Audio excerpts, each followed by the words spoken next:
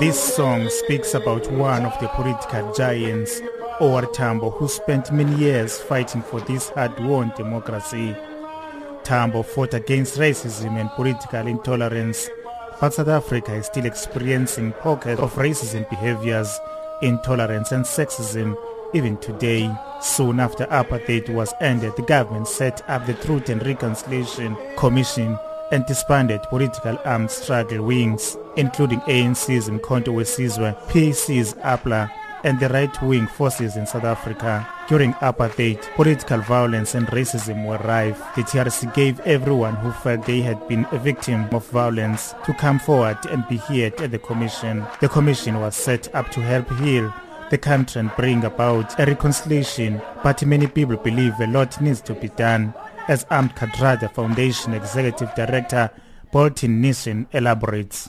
I think in the view of the Kathrada Foundation and perhaps many other South Africans, lots more work still needs to be done to reconcile people in terms of the past of this country, the sense of grievance that the majority of its inhabitants have about that past, the sense of woundedness about that past. So in that respect, as well as the ongoing socio-economic issues that we have inherited from that past. So in that context, a lot more reconciliatory work still needs to be done. FW de Klerk Foundation's Executive Director Zora Dahoud says it's imperative to eradicate racism and sexism. There has been no active program to deal with issues of reconciliation, and the only time that we focus on reconciliation is when we get to December 16th, when we want to then celebrate Reconciliation Day, but not having done anything for the rest of the year. We are not a peaceful country. You can simply see issues of crime stats, the day-to-day violence that occurs for women and children and so forth in this country. We are very far from where we would have liked to have been 22 years on into a democracy. Former President Nelson Mandela once addressed one of the United Nations gatherings on the significance of collective effort to push a reconciliatory agenda in South Africa and abroad.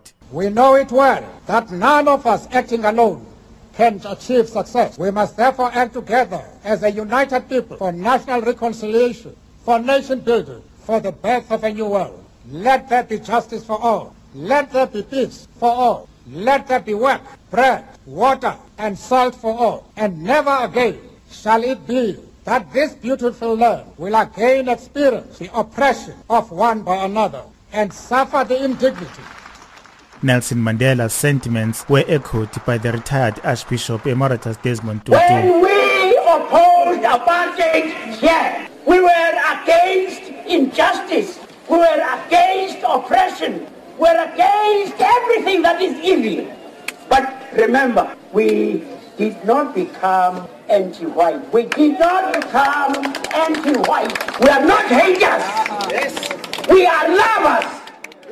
Meanwhile, a constitutional expert, Brenda Wadley, believes that South Africa should have done more to avoid increasing acts of racial attacks. It's deeply regrettable, it is painful, and it takes many people back to the past when terrible incidences of racism or sexism or religious intolerance or any of those take place, and nothing should be spared to bring those perpetrators to account. Political elites, gender activists and other scholars in various fraternities want the government to draft a comprehensive reconciliatory programs that will ensure that racism, sexism and political intolerance are dealt with for good. I'm Guruleko Nyembezi, Mthatha, Eastern Cape.